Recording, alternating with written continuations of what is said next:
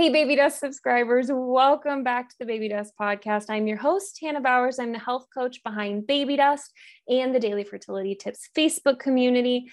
Today, we're really excited, and I am so thrilled to be sitting down with Dr. Schweigert and talking to her about a topic that I know is very near and dear to all of our hearts. So, Dr. Schweigert, how are you today? Thanks so much for sitting down with us. Yeah, great. Thank you. I'm doing well. How about you? Yeah, I'm doing really well. I'm excited to get into the swing of things for the holidays. You know, fall hits and then it's like, bring on that pumpkin pie. Yes, absolutely. I know with September just rolling around, this marks the start of my favorite time of year. Mm-hmm. For sure. Well, you know, before we jump into our conversation today, though, I mean, I feel like I've been in the fall season, so we could just hang out on fall pies. I don't think anybody really wants to hear me talk about fall pies. But before we jump in, I want to just ask if you would mind giving us a quick overview of who you are and what you do. Sure, yeah. So like you said, I'm Dr. Schweigert, and I am a psychologist and marriage and family therapist in the state of Minnesota. And I practice primarily in Minnesota. I'm also part of a really cool, I guess you could call it collaborative, called SciPac, which allows me to practice in, I think we're up to about 30 states. Oh, wow. Via telehealth for psychology. And I can give you a list of those states too, fantastic. so listeners can just kind of see what that is all about. But yeah, so I practice, I kind of see a wide variety of clients, from children up to adulthood. And I work with kind of all presenting issues, very interested in fertility, perinatal, postpartum mental health and well-being, grief and loss surrounding infertility or fertility journeys. And I also work a lot with first responders as well. Oh, well, I love all that. And I know that with our conversations before we jumped on to chat today, and then what I've seen on your website, I just love that you have a passion for all of those things. And that's really special and unique, especially, you know, being in this fertility community and not really seeing a lot of people who have a big heart and are doing what you're doing. So thank you so much for that. Absolutely. And I always like to kind of throw a plug into my husband and myself. We're also going through our fertility journey right now. So just kind of giving that like a personal perspective. You know, obviously I don't bring a lot of that into our sessions.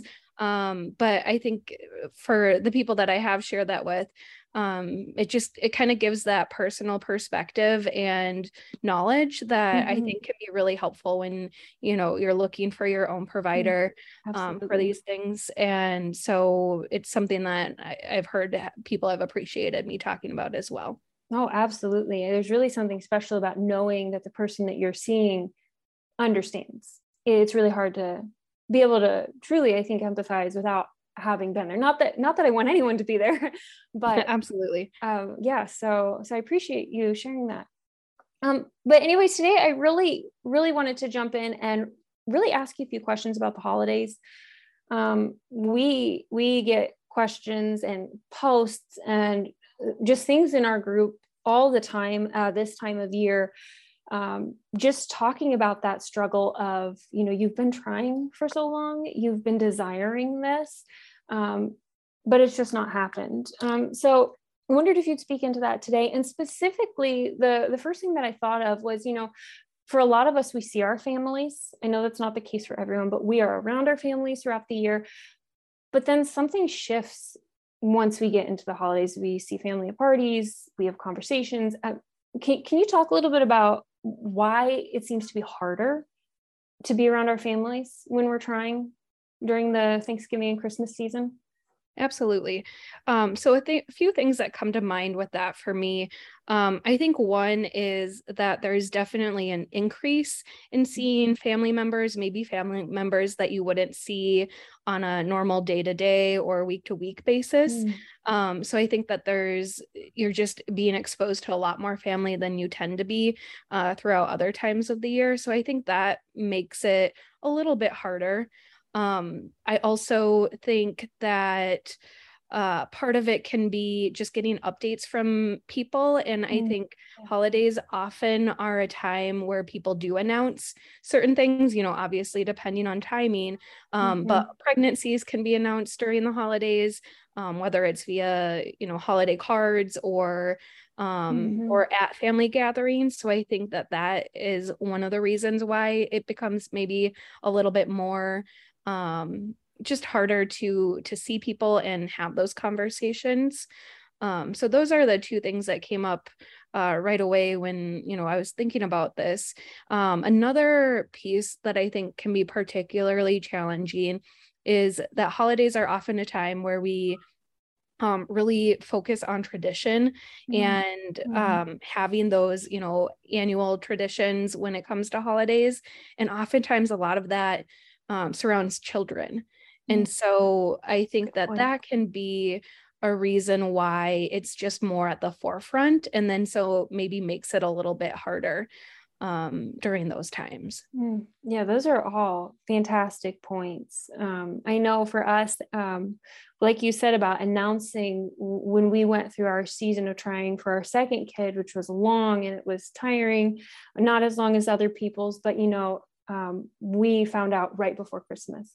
And it was really exciting for us to be able to be like, hey, look, but, you know, we had been there before the previous year, and it's like, oh, hey, it's not happening.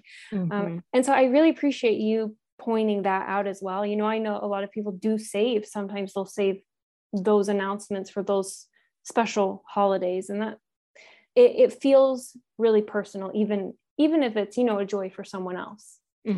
Absolutely. So, you know, obviously it's inevitable. I see it every year. I know, like I said, in our group, we talk about it every single year because people do share. And is there anything that when you're working with someone, you recommend that they do any small things just to really help them better handle some of those surprise announcements? Is there any tricks that we can keep in our back pockets? Yeah, one thing that, you know, I always kind of reflect for my own, you know, personal social media consumption. But I think it's okay to kind of take like holidays from social media especially when they are coming up a lot, and maybe it just is particularly hitting you harder than typical. And if that is the case for you, like especially during the holiday season, then maybe take a step back from social media for a little bit. And you know, I know it can be a great resource because it's been a great resource for my husband and I during our journey. And so I think, you know, kind of just taking that in moderation, and taking a step back if you need to. And also really, I know we just always talk about this self-care, but really try and prioritize that during this season. I think, you know, whatever that looks like to you. So maybe it is taking a break from social media. Maybe it's, you know, starting your day off with 5 minutes just to you. So whether that's through any like journaling and reflection like that, meditation, or just sitting and enjoying your cup of coffee in your favorite spot in your house. Anything that you can do to just kind of up your self-care game a little bit during this season. Yeah, that's such a great reminder, especially in the busyness. You know, I always think that, you know, because, you know, the holidays are so focused on like, okay, we'll do this here and we'll do this there, it's going to be this really calm season. But then it hits and you blink and you're like, oh my goodness, where did these weeks go? So that is fantastic. And I love that suggestion of starting the day. Sometimes I think it's easier to start the day off being really intentional as opposed to like getting to the end of the day, and whether it's being tired from work or worn down, it can be so much harder to just do whatever it was you'd set out to do. Yep. And I think that's a perfect, like a reminder of the setting that intention at the beginning of the day. And even if you feel like you kind of fell off the wagon or whatever with what you initially set your intention to be, that's okay. We're not expecting perfection, and you can still keep moving forward and, you know, go along and just keep trying at whatever intention that you set. Oh, for sure. Yeah. And just to reinforce that, we were at an appointment recently, and the doctor I see was mentioning how if you do something 5 to 6 days a week, he thinks you're doing fantastic. And I was like, Mhm. oh, that's such a great perspective. Yes. So, obviously going in with a really good headspace, that's so important. Taking that time to do self-care, it just so valuable. But then there's another thing that kind of seems to pop up this time of year are those insensitive comments. And I don't think that they're always intentional. I think sometimes people just don't realize. A lot of times, not all of us are very open about our journeys, and people mean well when they say something or they ask questions, but are just truly ignorant. Do you have anything that you suggest, or any resources or whatnot to help going through something like that, where the insensitive comment comes? Obviously, they might not have intended for it to sting, but it stings. And now it's like, what do I do? Absolutely. I think I love this question. I also think it's hard to answer because I think It is a big one. yeah, it's a big one. But it's also so personal to people. Mm, Like something that offends me, it might mm, not, you not, that's so you true. take it a completely different way than I do. And so I think that is like just kind of trying to go into it with that open mindset, kind of like Mm, what you're saying is, I like to try and look at people and say they're doing the best they can with what they mm, have or the information that they know. So maybe they didn't struggle with fertility and they just don't understand what I'm going through in mm, this moment. And so that whatever they said, they're really not trying to be intentional and hurt me. So kind of try and take a step back. Other days I may feel like, oh, you know what, I could really, use this time to educate. So if I'm feeling, extra powerful, maybe the Follistim isn't giving me the side effects that I had last month, and I'm like, okay, let's go ahead and educate them. Then that can feel a little empowering, I think, during those times. So I really think it's checking in with yourself. How are you feeling in this moment? And then responding appropriately to, how you're feeling. So sometimes maybe that means you're going to withdraw or kind of mm, take a yeah. step back at that moment, or maybe you're going to educate, maybe you'll have a further conversation with that person. So I think really just doing that internal temperature taking and then responding from there. Oh, I think that's fantastic. And it really takes into account the sensitivity of each situation.